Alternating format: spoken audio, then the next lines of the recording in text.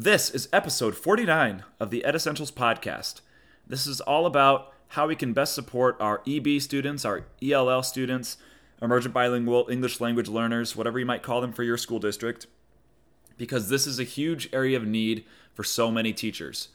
We all have students that are, in our classroom where English is not their first language, and we have to meet their needs. We have to provide supports and structures to allow them to show their mastery of learning. And sometimes teachers, we don't have the tools to be able to do that. And so when I was thinking of experts that could best provide those tools, those strategies, those interventions for us, I thought of none other than my coworker and colleague, Samantha Nolte. Sam is an incredible resource within our district. She not only dives into the interventions and strategies that are really easy to use, they might just be things that you don't normally think about right off the top of your head, but she also dives into the actual relationship building process when we first bring in EB students to a district. So she talks about, some of the stories she's had with EB students within our district, the emotional toll of being that advocate for those students and for the family. Oftentimes she's having to take that on alone and by herself. And then we kind of wrap up the episode after we talk about strategies and resources about what teachers should take away from her role as an EB teacher and really the lessons that regular classroom teachers can apply to their own classroom based on her role as an EB teacher. So, without further ado, please welcome on my colleague and coworker, Samantha Nolte. Welcome to the Ed Essentials podcast. My name is Hunter Flesh. I'm an educator and podcast host, and in each episode, I hope to equip educators through the stories and insights from experts across the education field. Be sure to connect with me on Instagram and Twitter @Ed Essentials and leave this show a review. Thank you so much for listening to this podcast. Now let's get started.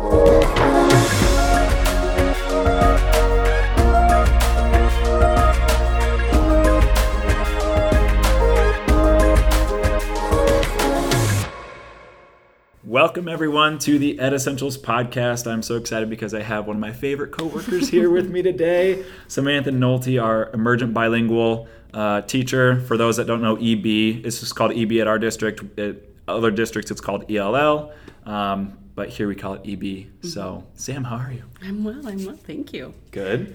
So we're going to talk all things EB today. I brought you on because that's such a huge area of need for a lot of teachers. As a general classroom teacher, we're asked to teach so much. We're asked to differentiate in a variety of ways.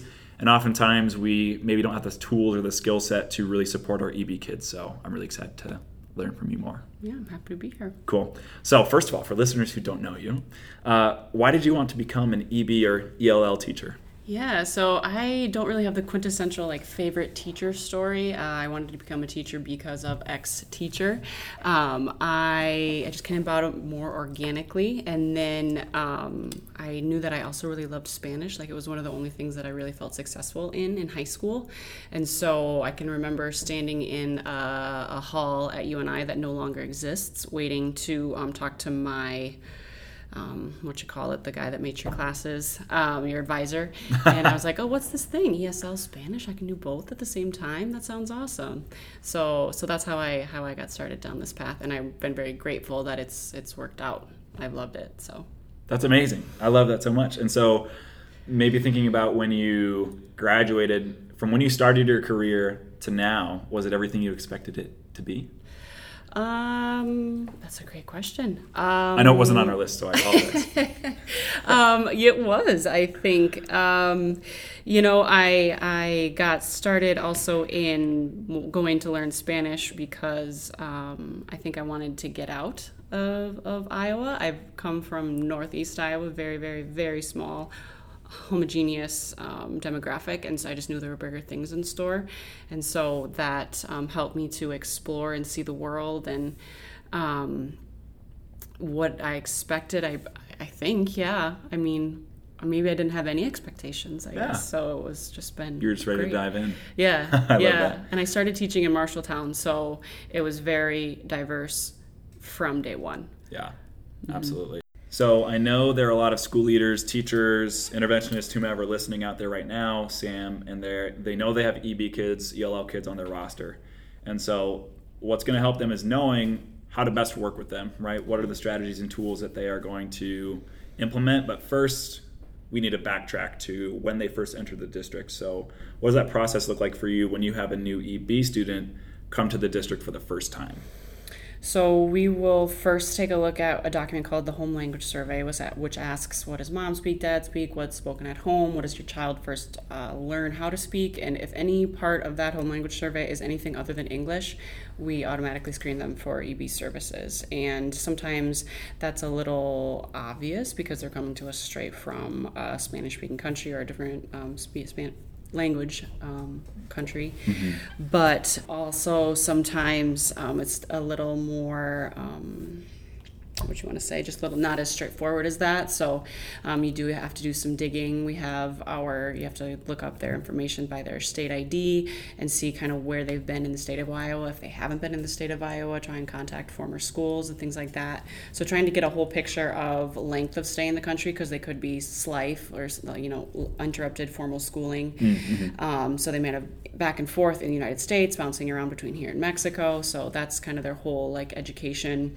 background is really, really helpful to get a picture of a learner when they're brand new. And then also their family, what they're here because of. Why did they physically walk here from Guatemala, or did they come here because they are refugees? Those are kind of the big things of when you get a brand new EB student to a district, is find out where they're coming from, why, who they're living with, and use that to really lower that affective filter. I'm not sure if you're familiar with that term. Affect meaning your emotion, filter meaning how those emotions are coming through. So if you think about how we're speaking right now as colleagues and friends, that's really easy. Our affective filter's low.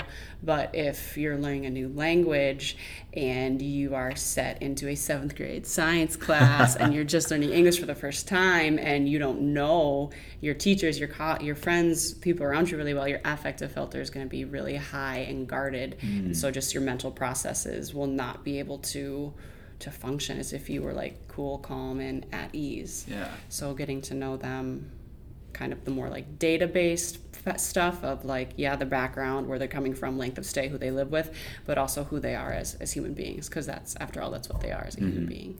Wow, that is so just even me being a non-educated person on it, and even as a teacher in a school, maybe I would have some sort of knowledge about that, but that's seriously such a in-depth process that so many people have to take a moment to just appreciate, because you're not only just getting to know them as a student, as a human, like you said, but you're also getting to know the family, the why, the emotions behind that. You are probably the first main point of contact for the school, entering into this district for this whole family. So they rely heavily on you, and that's such a big burden to carry, to make that family feel comfortable in so many different ways. And so kudos to you for doing all that. Thank you. Insane. It makes me think of what you asked me a little bit ago of, is it what I expected? And in some ways, yes, but I just kind of dawned on me no, because they taught you to be, a teacher. But one of the things that I love about being an EB teacher is that you are, and we all are in our own ways, right? I'm only speaking from my own experience, but we are so much more than the teacher. We are the interpreter sometimes. We set up their transportation. I've read their mail before. I've worked on their citizenship, getting their citizenship type stuff. So we wear so many more hats than just their teaching them English in the classroom. That's incredible. And in my mind, I'm comparing Sadell to other districts and stuff like that, and we're a pretty small district, and so that puts an extra burden on you too, because you probably have to wear more hats than maybe a larger district who has more resources or more even just staff members and in the same role to handle that stuff. And so that's a little bit of an extra burden to bear on your shoulders too. So that's incredible. So thinking about that whole process, the moment you're meeting them to welcoming them into the district, getting the students into classrooms, getting to know the family history and the family background, what are some things that maybe non-EB teachers, your gen ed folks, your administrators, what are some of the things that we can take away from that?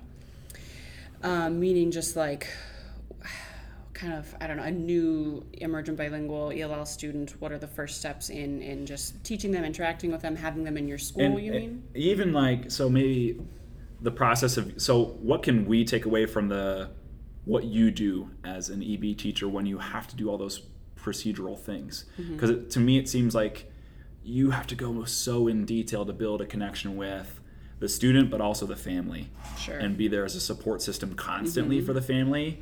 And it almost seems like you're having to identify each and every need, right? And almost predict their needs.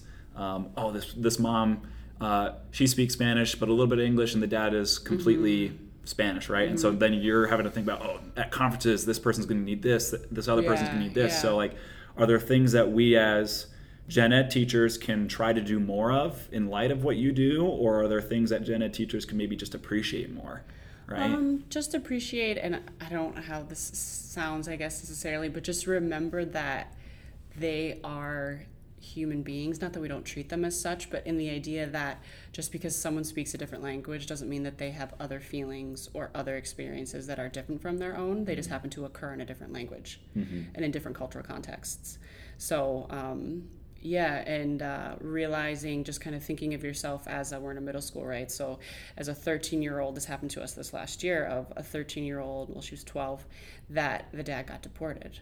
What would life be like for you? And like, no wonder she doesn't want to get up and go to the bus.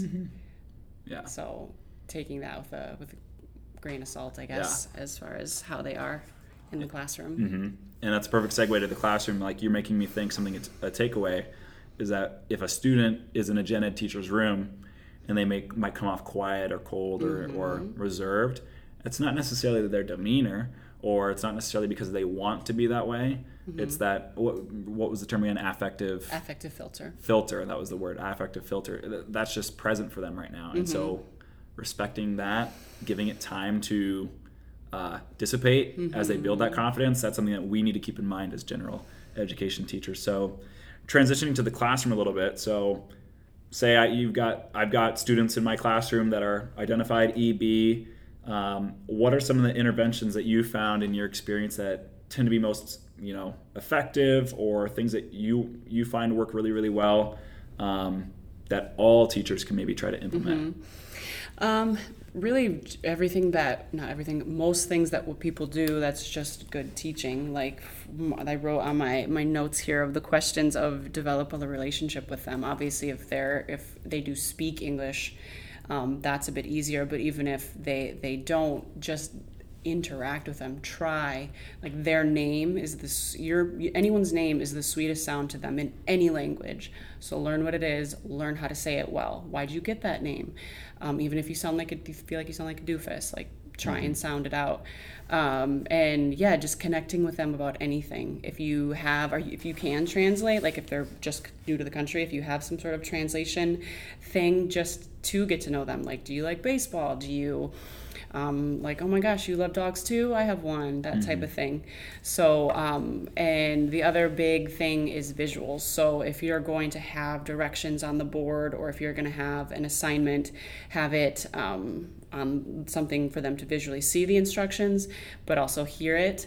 Like, just good practice, right? Also modeling how we do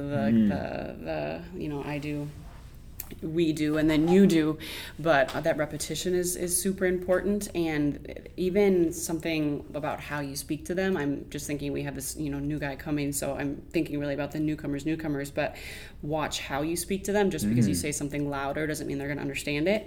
But if you speak, like, if I were speaking to a newcomer right now, I might just slow down my speech a little bit, like this. So not to talk down to them, but just to hear the sounds of our language, because English is crazy as a language. And watch the idioms that you say, watch the slang that you use. Building that background knowledge. I've had experience in my previous school district with a lot of Southeast Asian kids from refugee camps. And so I was in, I believe it was a math class, because they were talking about probability, and the teacher wanted to use a deck of cards to talk about the reds and blacks, and that's the numbers, and that other face cards. And I was like, wait a sec, do they even know what a deck of cards is? They probably have never seen that before in their life. So that background is huge.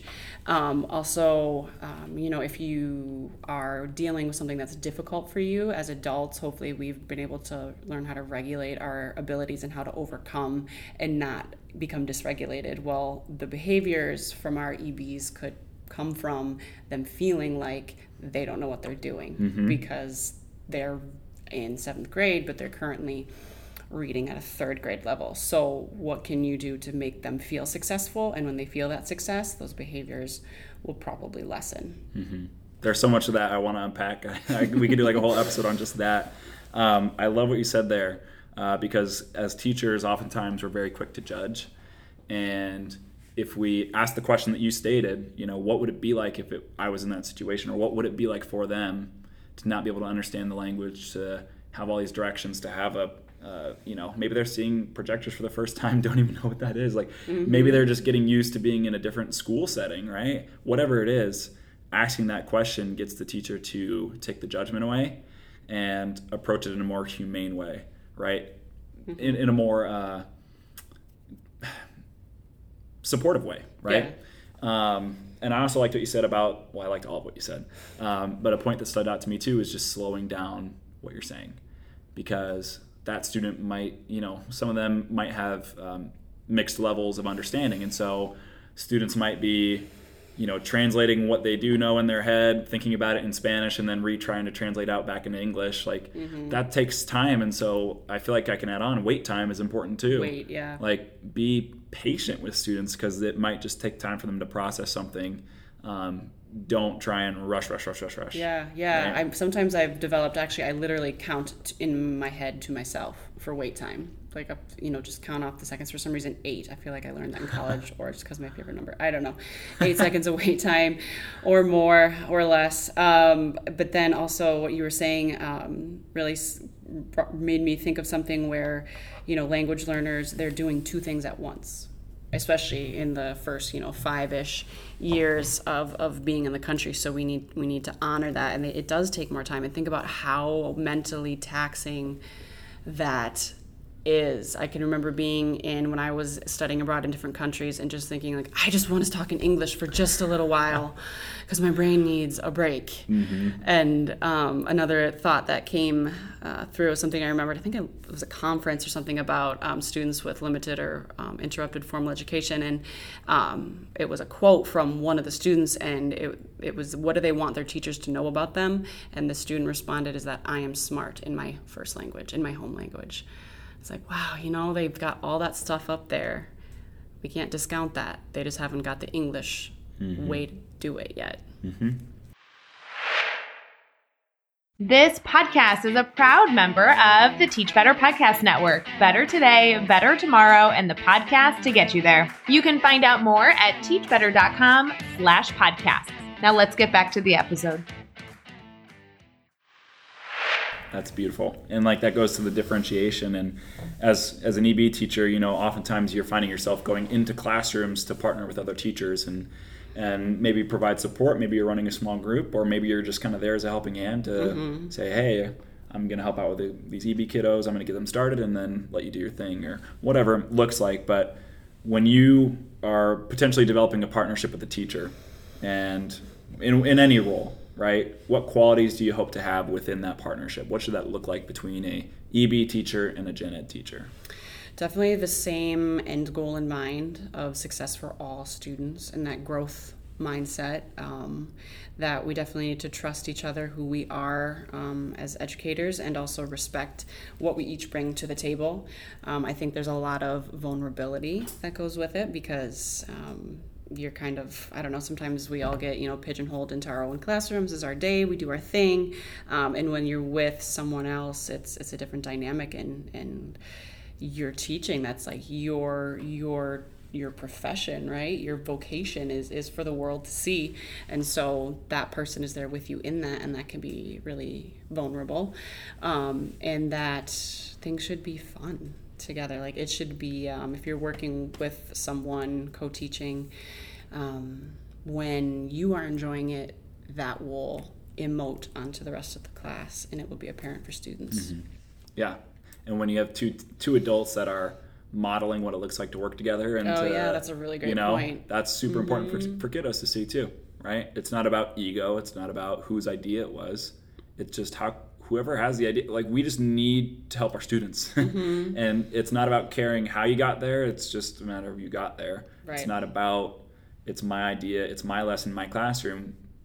Get rid of that, because your teachers are replaceable, right? And that's a hard thing to hear, but you have to be willing to do whatever it takes to reach your kids, and that requires the expertise of other people.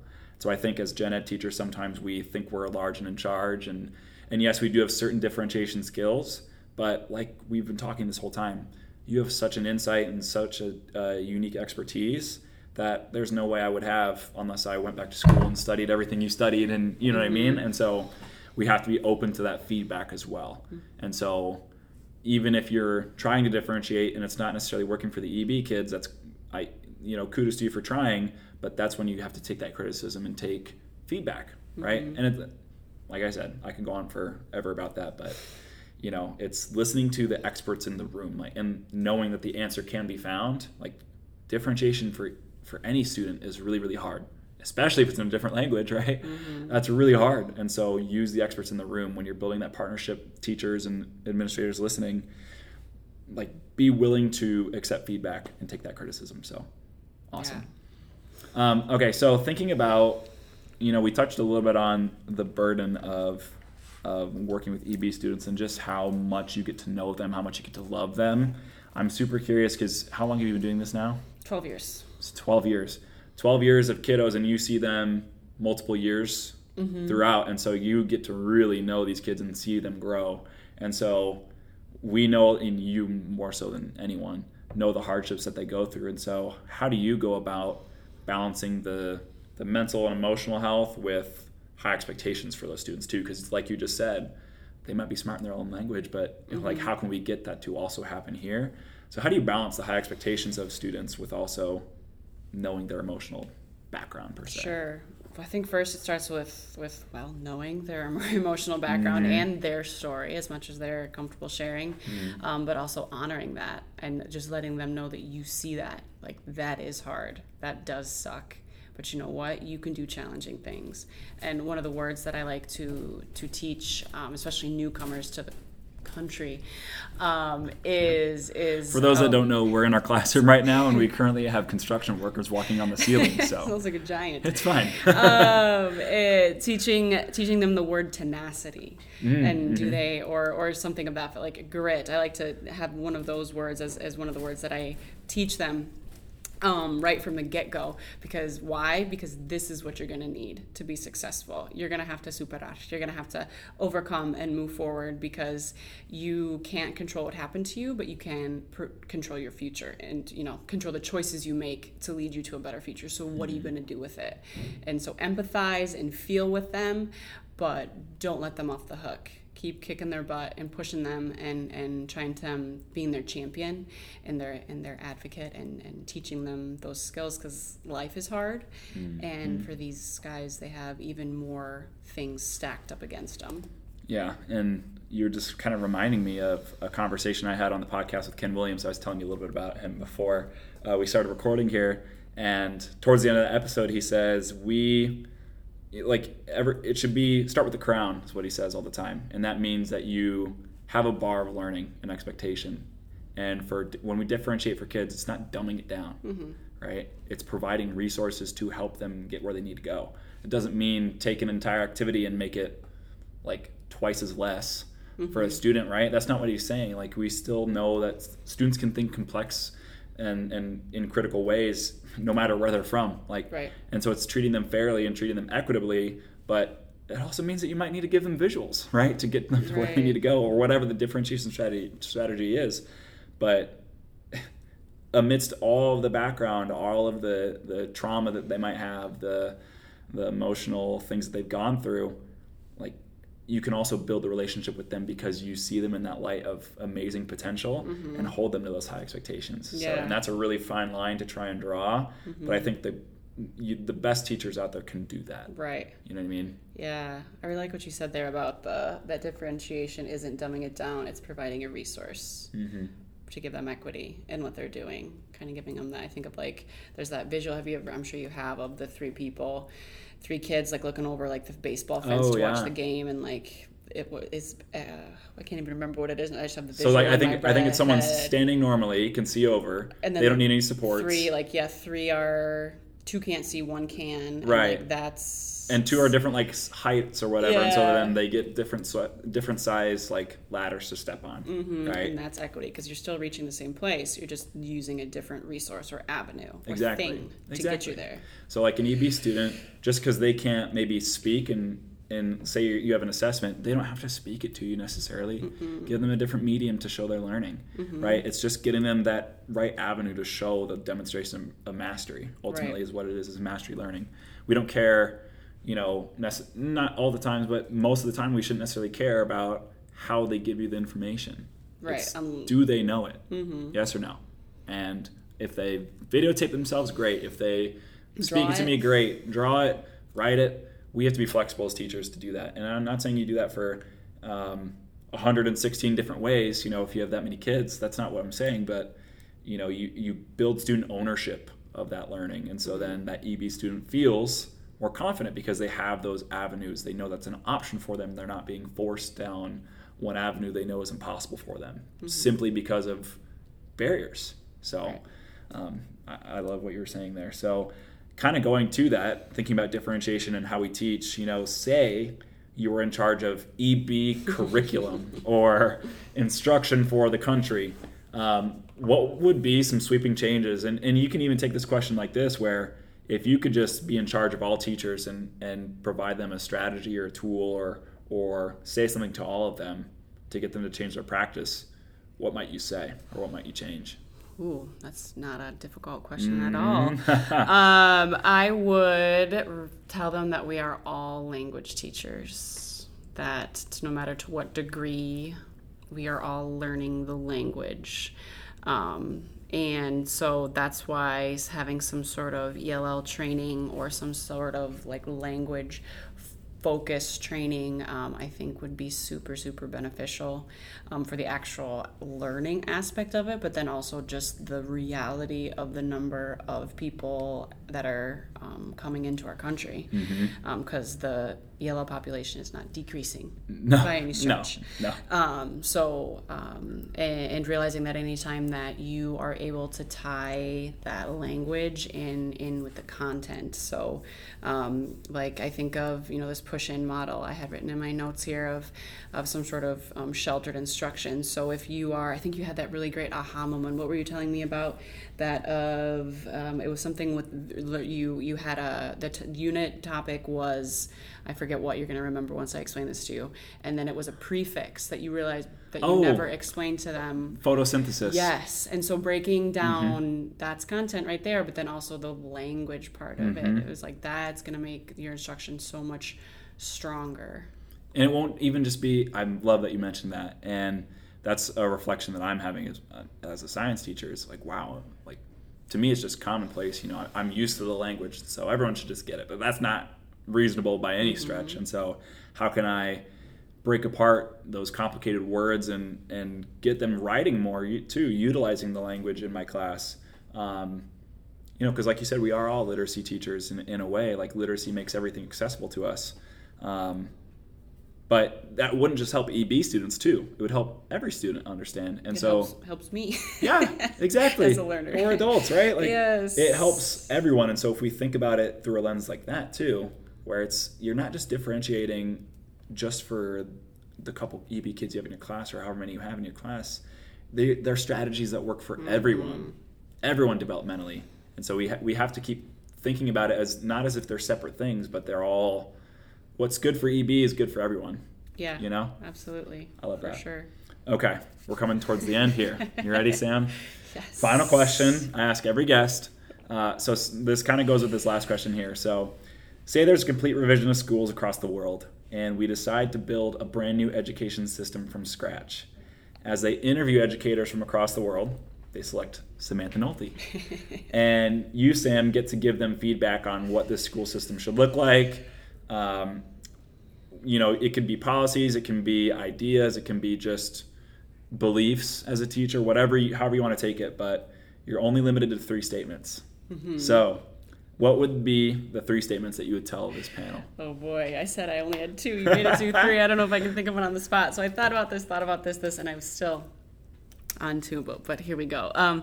Something that I think that we could do to better shape a future school system would be to look at our teacher prep programs. I know we've talked about this before, and I feel like I was not ready to be a teacher. Thank you for hiring me, Deb Holzapfel. If you were talking, like, sometimes, I can't believe, like, I just did not feel prepared in the pedagogy sense of, like, actually delivering a lesson and dealing with the management of the behavior and so something like that they can make the teacher prep programs more robust in real life. Like, if I've often thought, like, if there's maybe, and I'm not well read on this, so I'm sure there are places in the world where your student teaching is much longer and much more rigorous and independent, if you will, almost like an internship after your student teaching, or even like you had a long-term sub just because of when you graduated,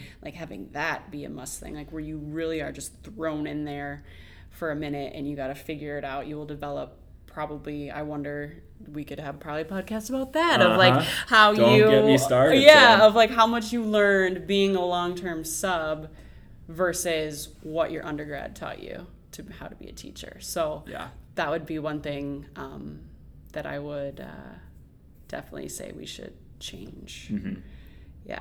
And then the other thing, which is kind of the hot topic, what I feel like we're leaning towards now, is having the social emotional part of it as being part of just the core, just like what you do as a school system. Because if you think about like yourself, again, put yourself in the shoes of your adolescents, and like, how are we, if they are not able to be regulated and in the mindset to take in information and be able to be around peers, or just be able to be in the school itself in a happy way, how can we expect them to really learn? And I'm now 34 years old and finally feeling like I personally, in my own journey, that I have a grip on that. So if, like, dang, we're asking a 14-year-old to deal with this, and this, and then they got to come and write, claim evidence and reasoning on this and that was that, like, we have to equip them with the tools to be the effective humans and learners that we want them to be. Incredible. I would vote for you for president. Let's go. Get you in charge of the ed department. Oh, no way. Sam, I'm so happy I work with you because you give me ways to reflect on my learning and my teaching, especially, all the time. And just when I think I'm figuring it out, I realize I have so much farther to go, and that's teaching in a nutshell, right? So I appreciate you taking the time out of your pre-service day to talk to me and to all the listeners out there. If you want to talk to Sam, let me know. I can get your contact info. So, Sam, thank you so much. Thank you. Thank you for listening to the Ed Essentials podcast. Original music by Patrick Cunningham. Links to connect with us are in the show notes. Be sure to rate, review, and subscribe to this podcast. And remember, always bring your best, and we'll see you next time on the Ed Essentials podcast.